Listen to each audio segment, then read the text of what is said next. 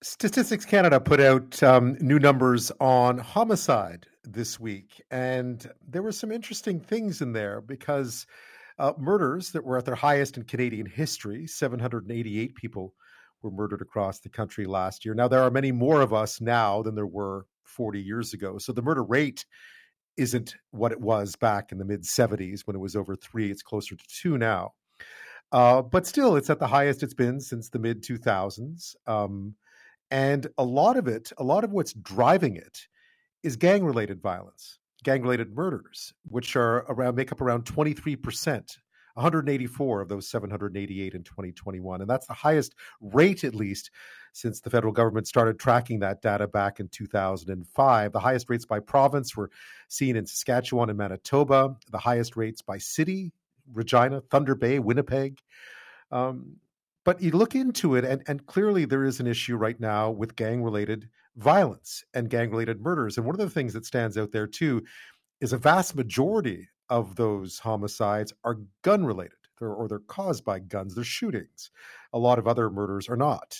And it's been, so obviously gun violence, gang violence, the murder rate, drugs, and so forth, they're all tied into one big package, and we need to tackle all of them if we want to figure out how to combat it. But clearly, gang-related violence is on the upswing, and murders are on the upswing, and we need to find a way to try to turn the tide. And who better to help us explain what the problem is and perhaps how to solve it than Marcell Wilson, who's president and co-founder of the anti-violence organization One by One Movement. He's also a former gang member himself, and he speaks to us tonight from Toronto. Thanks so much for your time, Marcell. Much appreciated.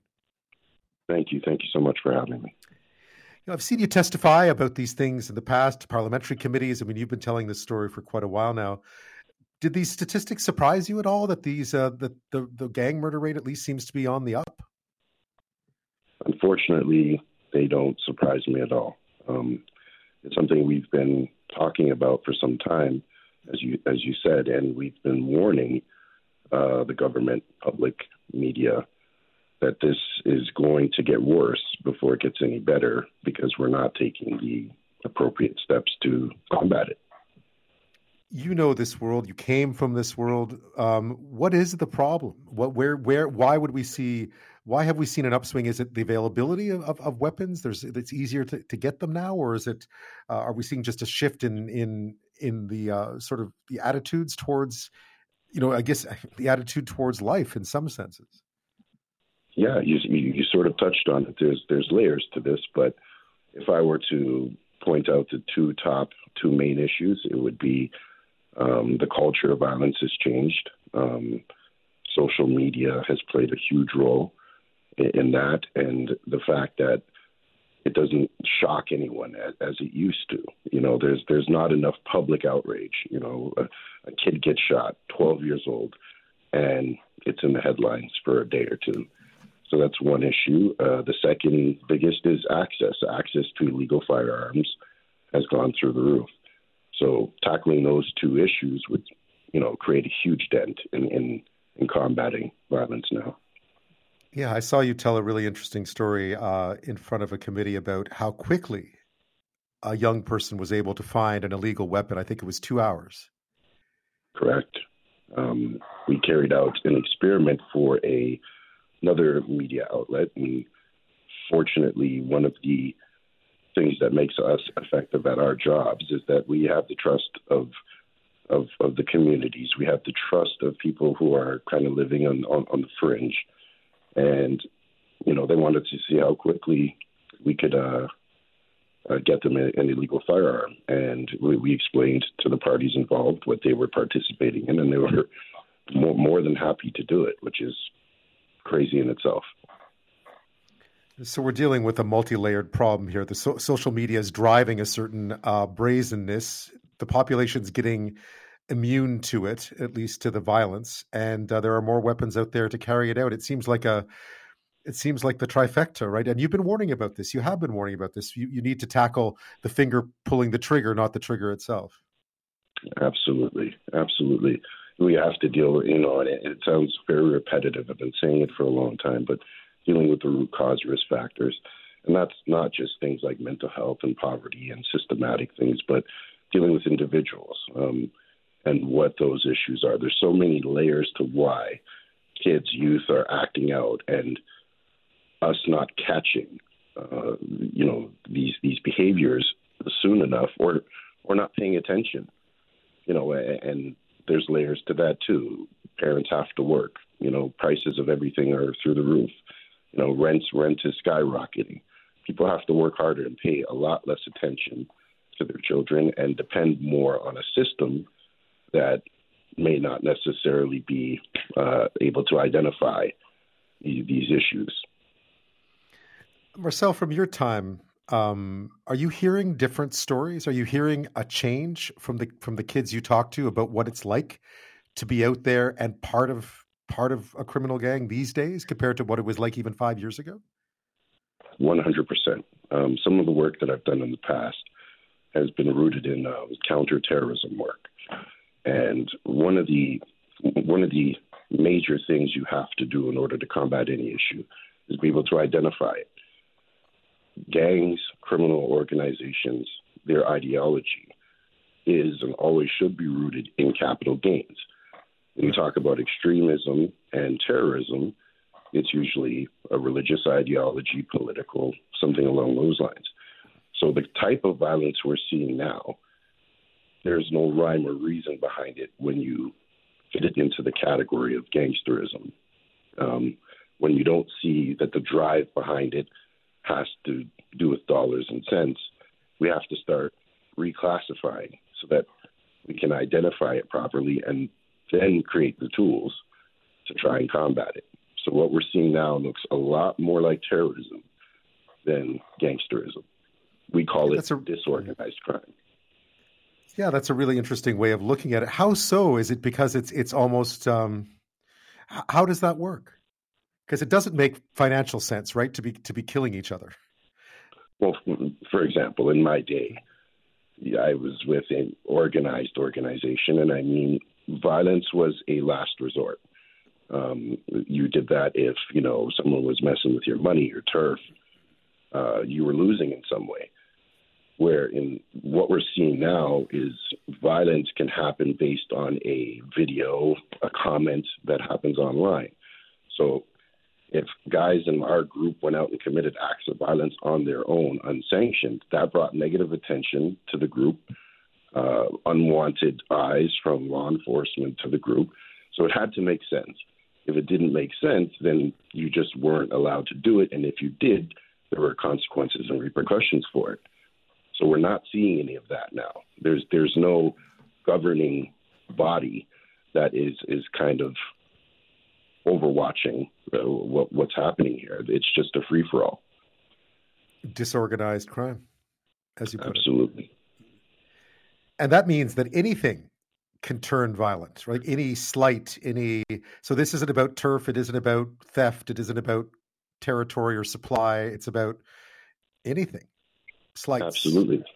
For instance, just about 2 weeks ago, we had a young lady that is a client of ours. She's 12 years old. We're an anti-bullying group too. We design anti-bullying programs because this is one of the root cause risk factors.